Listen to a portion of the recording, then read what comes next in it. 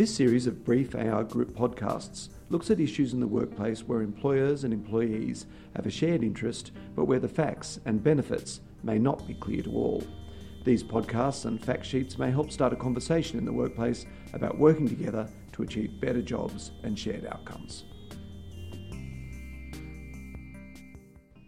I'm with Steve Smith, Head of National Workplace Relations at the Australian Industry Group. Steve, the first fact sheet we're going to look at today is casual employment. So casual employment's seen by some as something that's undesirable and part of a negative trend in our workplace. Is that true? No, it's not true. Casual employment obviously is something that provides vital flexibility to businesses, but also a very large number of employees prefer casual employment. There's about 2 million casual employees in Australia, and a very large proportion of those prefer that form of employment. And another thing we often hear is that casualisation is increasing at a great rate. Is that right? No, it's not. The level of casual employment in Australia has been remarkably stable for the last 20 years. In 1998, casual employment was about 20% of the workforce, and today it remains about 20% of the workforce.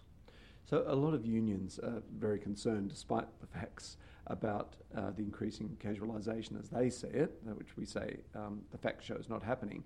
But if they were able to argue for restrictions on casualisation or casual proportions of the workforce, what would be the implications of that? Well, if you look at who those casuals are, a very large number of casuals are young people who have study commitments and so on. So imposing restrictions on casual employment would not only harm business, it would harm many people that, of course, want to work casually.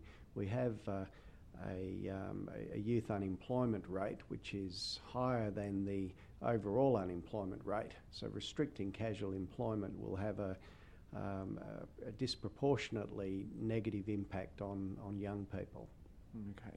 And should employers then be conscious of these casualisation arguments in enterprise agreement negotiations? Yes, it's always important to, of course, understand the facts. We often hear these wild, sweeping statements that, say 40% of the workforce are in precarious employment. It's important to understand the facts, and the facts are that casual employment is 20% of the workforce, hasn't moved for 20 years, and there's no sign of that level increasing. Okay, Steve Smith, our Group Head of National Workplace Relations, many thanks.